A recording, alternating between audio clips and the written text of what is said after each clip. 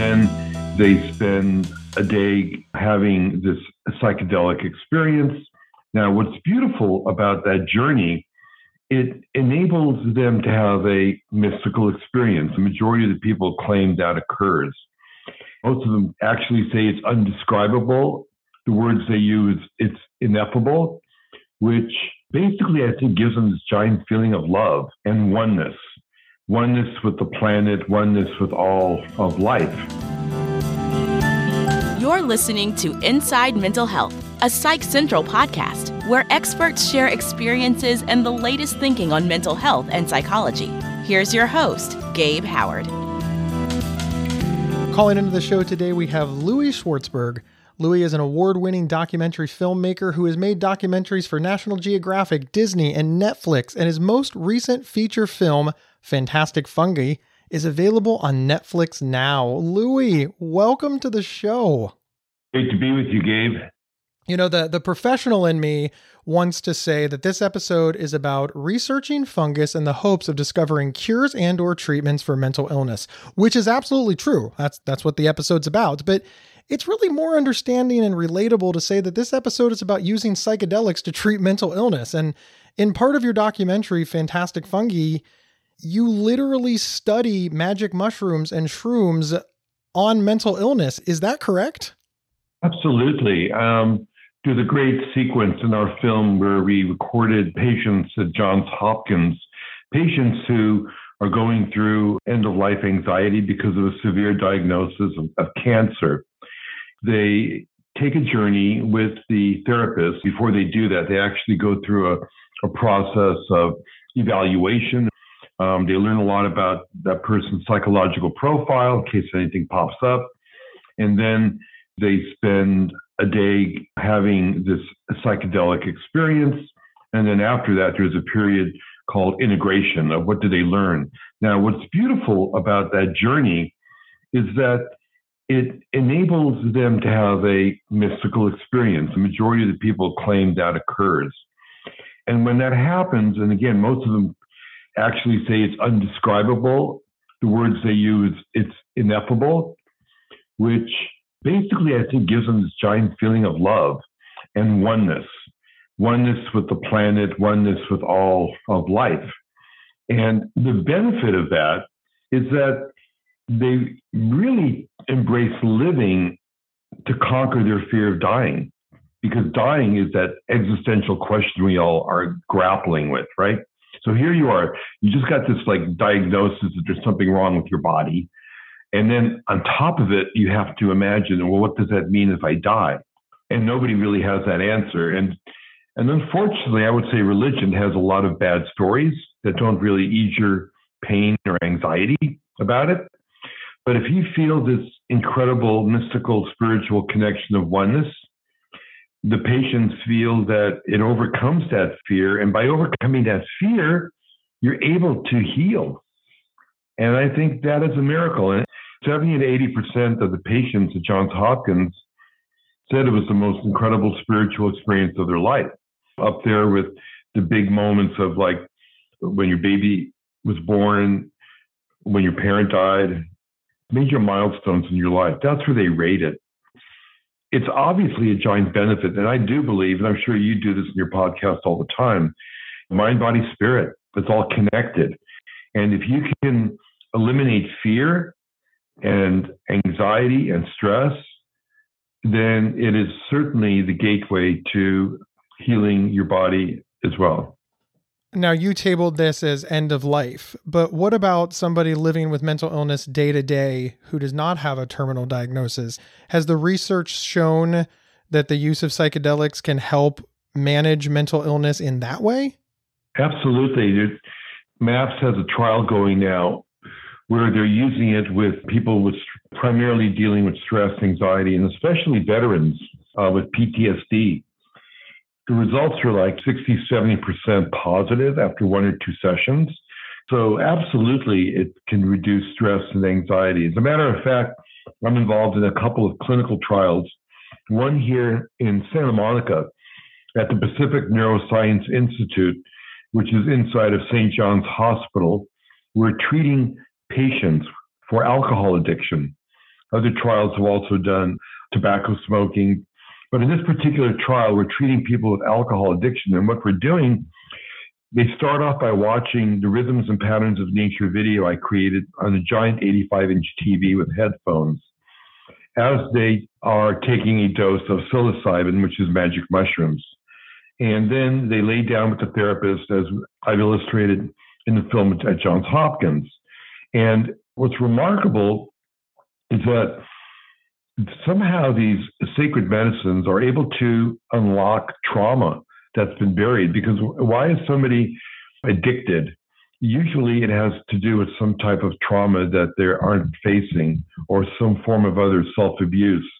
So it's really remarkable that I would say these sacred medicines can kind of take 10 or 20 years of therapy and roll it up into one session. So they don't magically cure you or heal you.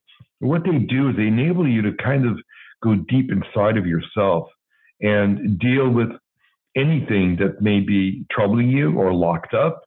And maybe for people that have less anxiety and stress, perhaps it just becomes a beautiful, ineffable spiritual journey. There is a ridiculous amount of data to show that people with mental illness are self-medicating with all kinds of mind-altering drugs, starting with alcohol. Is that what it looks like when you're using psychedelic drugs as medication? Number one, I don't refer to a mushroom as a drug.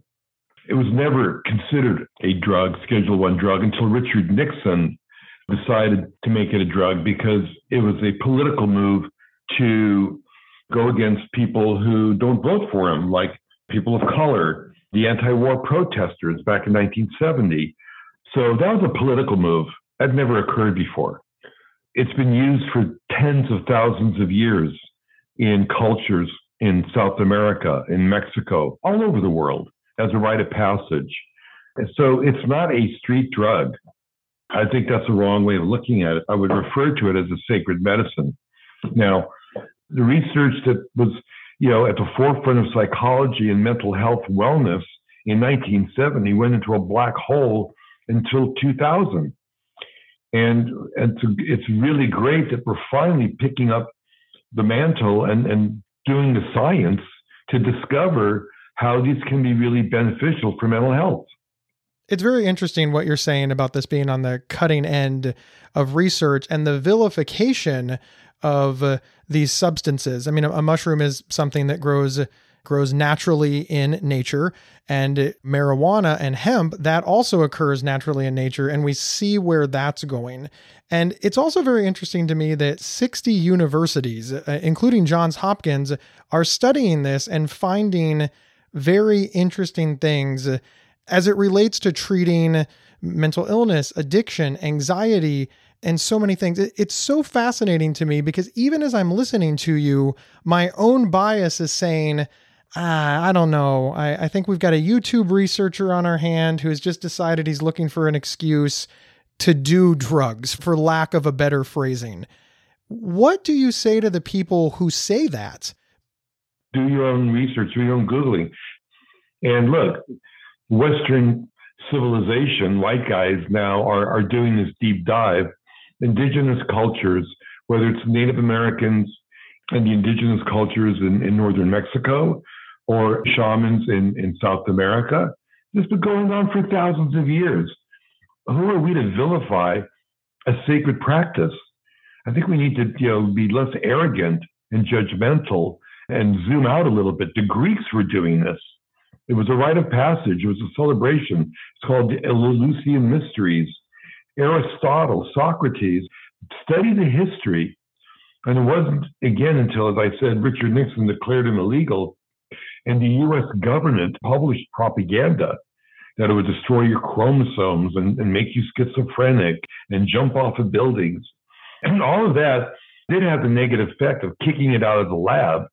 And that was not a good result. It should have stayed inside of medical research. But because it was declared to be illegal, guys like Timothy Leary and all the people who were studying at Harvard, barred from studying it, ended up talking about it, and it started to go into the underground. And that is an unfortunate situation that I hope doesn't reoccur as we're in this psychedelic renaissance. So for anyone who's a skeptic, I think it's great. Do your own research, but just be open-minded. Let's get a really good broad overview. So what I see with these sacred medicines, psilocybin especially, it's really what we're giving people is nature. Nature is a healing modality, whether it's forest bathing or having a window in a hospital room. Studies prove that being in nature can heal you much quicker and reduce suffering. Well, there's a couple of ways to absorb nature.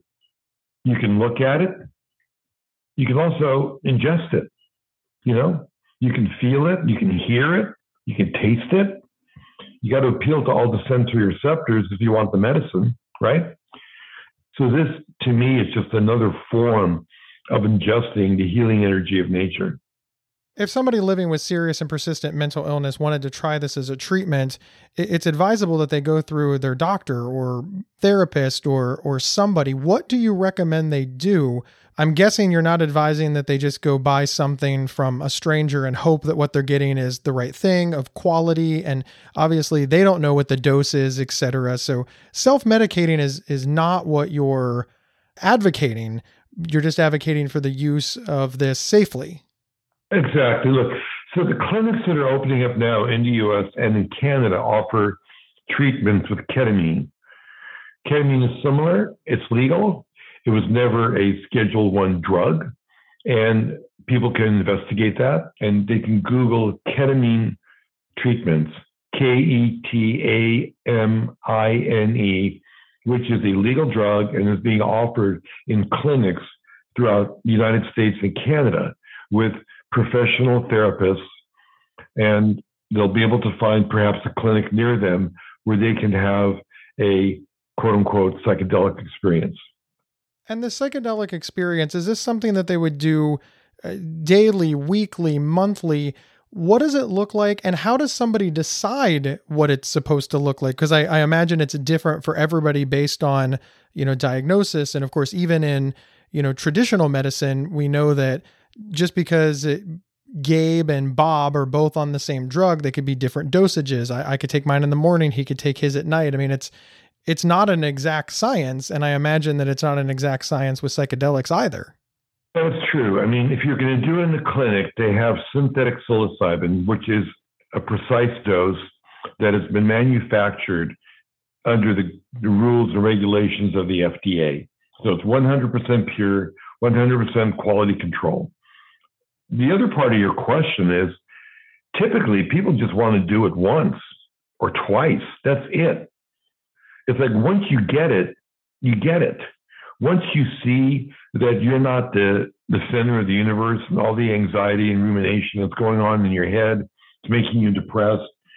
Once you face it, well, then you move on. So it isn't anything this isn't like the medication where you're numbing something. You're getting to the root of the problem. And when you get to the root of the problem and you're able to observe it objectively, that's step one to healing. And then there's follow-up integration with the therapist to talk about what it was you discovered on your journey. Sometimes people refer to what their experience as a bad trip. Well, the bad trip might have been exactly what you need. I mean, the bad trip might have been that you discovered some type of trauma in your past. It could have been child abuse or somebody was mean to you or whatever it was.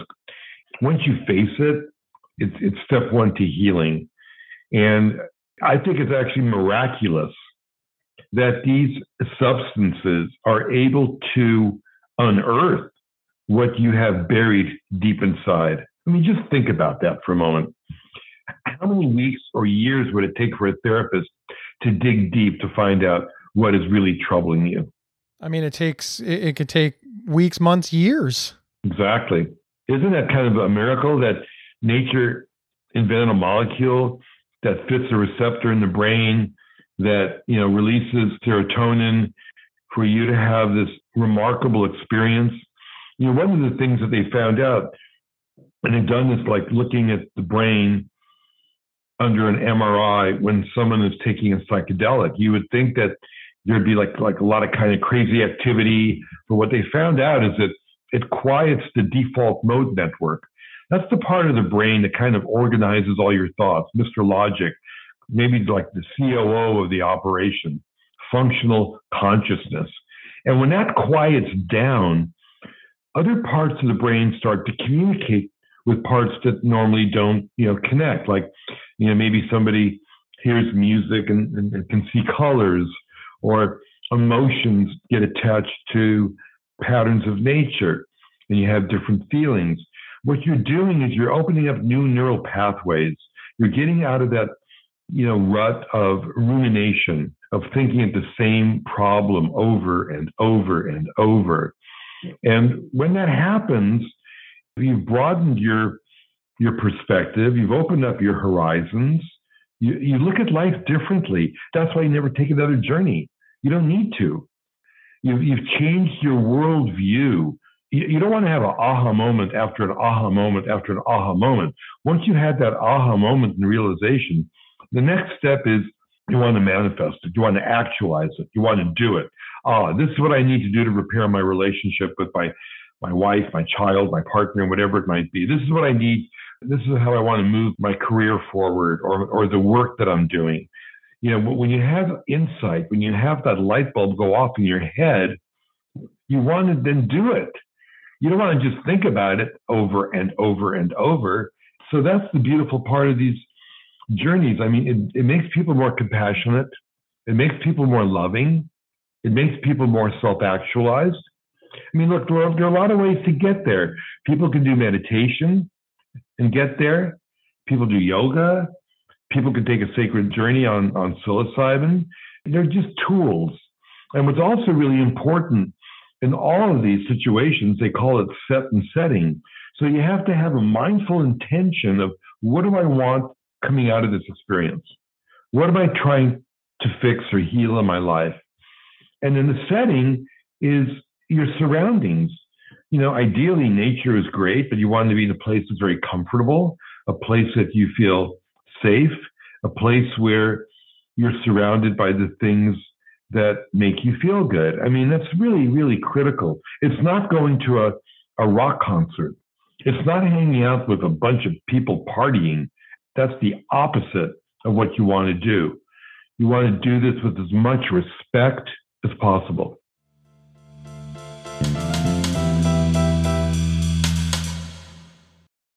There are few words more misunderstood and misused than OCD. Imagine having unwanted thoughts stuck in your head all day, no matter how hard you try to make them go away, and then having to pretend that everything is okay despite having to feel crippled inside. That's OCD. 1 in 40 people suffer from it globally, but there's hope. If you have OCD and need help, you can get better with specialized treatment. NoCD offers effective, affordable, and convenient treatment for OCD and is covered by many major insurance plans.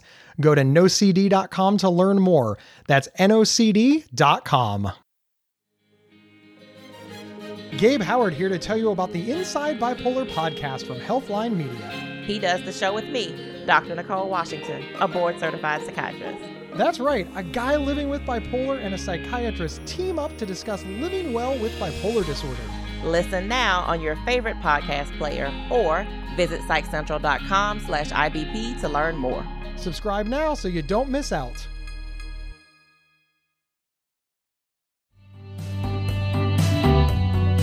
Hey everyone, my name is Rachel Starr Withers, and I live with schizophrenia. I'm also the host of Inside Schizophrenia, a podcast that dives deep into all things schizophrenia, featuring personal experiences and experts to help you better understand and navigate schizophrenia. Inside Schizophrenia is a Psych Central and Healthline Media podcast, and we're available right now on your favorite podcast player. Check us out.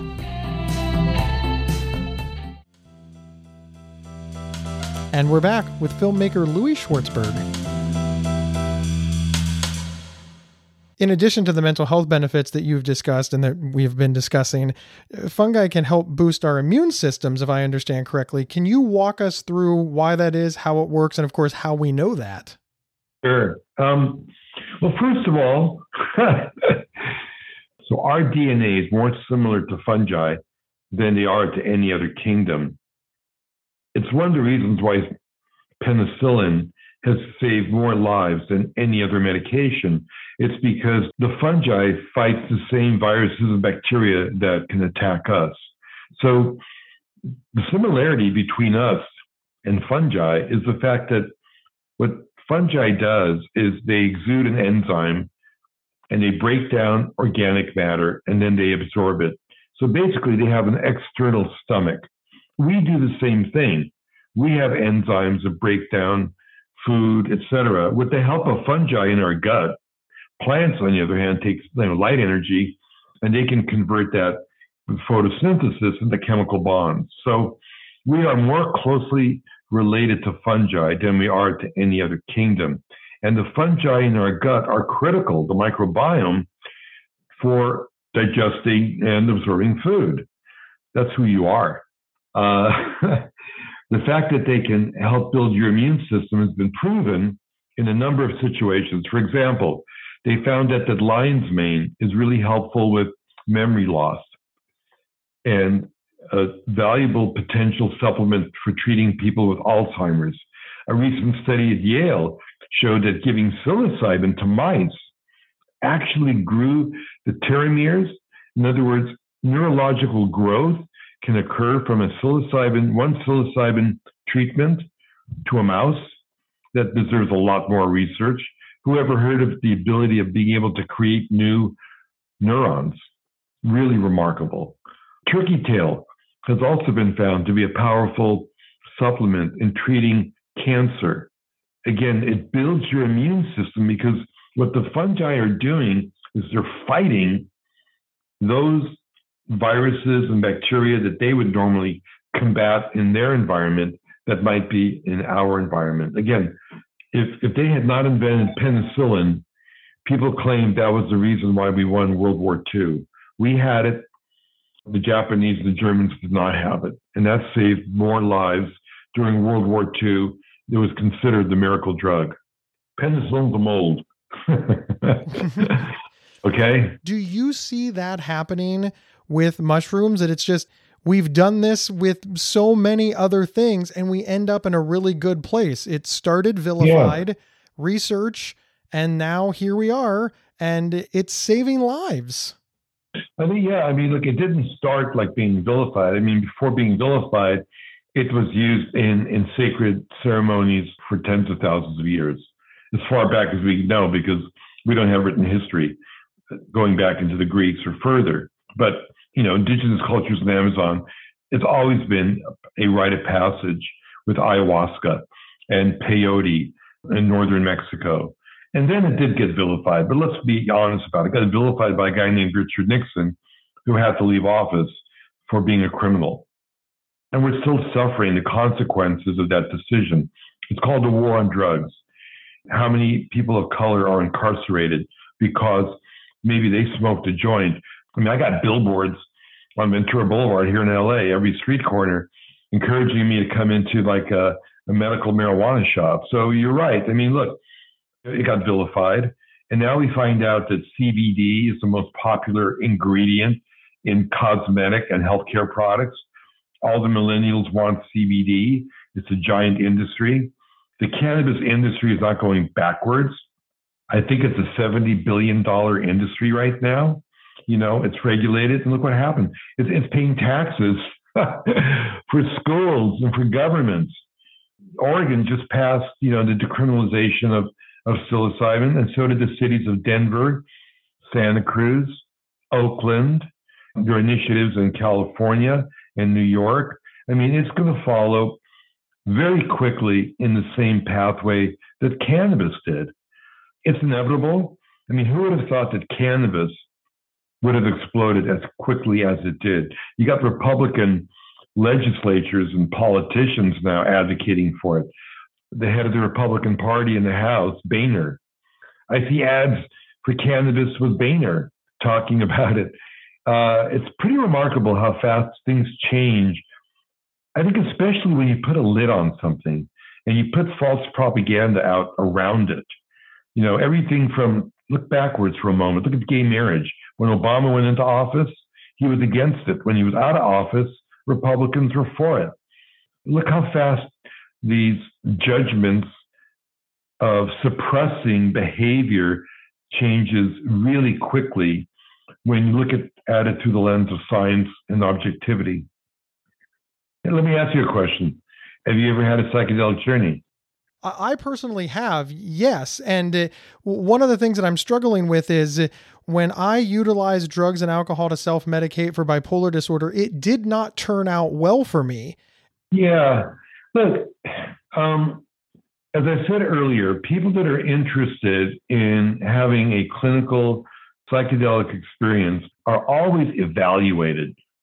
If you've got schizophrenia and any other serious mental condition, then you're not a candidate for this type of treatment. So you need to have a professional, go through a serious evaluation. Now, if you're just like dealing with like moderate depression or anxiety, I'm not saying you should purchase anything off the street and go try it. I think that you should discover and do the research and talk to a medical expert before you do anything like that. I think we have to be super careful. We don't want this movement to go off the rails because some irresponsible person did something terrible, which creates a lot of negative publicity and really will destroy this research and the movement that is helping people across North America, if not the world. Louis, thank you so much for being here. I know that we could talk about this all day. We could spend an entire show on the controversy. We could spend an entire show on the research. We could spend an entire show on how we got here. I think it's very interesting to wrap up with the idea that this wasn't always the case. You are right. It was the Nixon administration that started the war on drugs, and we vilified a lot of things. And it's been very interesting for me as a middle-aged white guy living in suburbia, I want to own it, that when we had the crack epidemic, it was all about prison and arrests, and now we have the opioid epidemic and it's all about help. And the big difference was who was impacted, the socioeconomic status, the race, the communities. One community we wanted to help, the other community we wanted to criminalize. And as I hear you talking, I hear those things start to come out, and I think this is so incredibly interesting. But of course, we also want to be very, very responsible, like you said, and not just take matters into our own hands because we listen to a 25-minute podcast. Nobody should listen to a 25-minute podcast and declare themselves an expert on anything. And I imagine that you will agree with me, Louis. I totally agree. And I would take that same type of skepticism and vigilance to any recommendation that the medical establishment gives you. I mean, look at the opioid crisis. This was pushed on your neighbors in a very aggressive way that has killed hundreds of thousands of people. So if you want to take a look at what, if any, instead of zooming in on a tiny mushroom that grows out of a piece of dung in a cow field, the mushrooms for me, Gabe, is just a portal into understanding nature's intelligence. There are many ways to go down that rabbit hole. I did a movie called Wings of Life on Disney Nature with Meryl Streep. It was all about pollination, which I thought at that point was the foundation of life. And then you would go, well, great, if plants give us like the fruits, nuts, vegetables, all the healthy food we need to eat, and the bees are critical for that, for their reproduction to move their pollen around, well, then you go, well, the plants need soil. Where does soil come from? It comes from fungi. There'd be no soil without fungi to break down organic matter and recycle nutrients. So for me, this is a giant scientific and, spiritual journey to say, what is life? How do we unveil the mystery of life? What is the foundation of life? That's what I try to do with the movies I make. Louis, sincerely, I've learned a lot, and I have a lot to consider, as I imagine all of our listeners do as well. And those are the best shows, right? I mean, I did not know what to expect when you came on to the show, and you did not disappoint. My pleasure, Gabe. Thank you. Fantastic Fungi is available on Netflix, but can folks find you online, Louis? Yes, if they go to fantasticfungi.com, I'd like everyone to know that we have a Fungi Global Summit. You can download and stream the incredible interviews we have with remarkable experts in the field like Dr. Mark Hyman, Deepak Chopra, Andrew Weil, Michael Beckwith, Paul Hawken, et cetera, et cetera. These are powerful conversations that I've recorded with all of these leading experts from a health, wellness, environmental, culinary, and psychedelic perspective. I love it. Thank you so much for being here. And a big thank you to all of our listeners. My name is Gabe Howard, and I am the author of Mental Illness is an Asshole and Other Observations, as well as an award-winning public speaker who is available for your next event.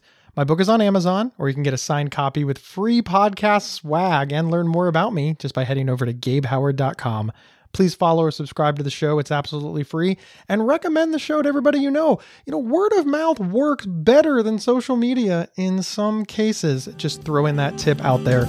I will see everybody next Thursday on Inside Mental Health. You've been listening to Inside Mental Health, a Psych Central podcast from Healthline Media. Have a topic or guest suggestion? Email us at show@psychcentral.com. Previous episodes can be found at psychcentral.com/show or on your favorite podcast player. Thank you for listening.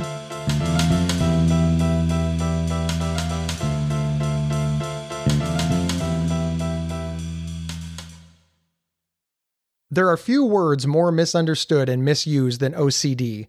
Imagine having unwanted thoughts stuck in your head all day, no matter how hard you try to make them go away, and then having to pretend that everything is okay despite having to feel crippled inside. That's OCD. 1 in 40 people suffer from it globally, but there's hope. If you have OCD and need help, you can get better with specialized treatment. NoCD offers effective, affordable, and convenient treatment for OCD and is covered by many major insurance plans. Go to nocd.com to learn more. That's nocd.com.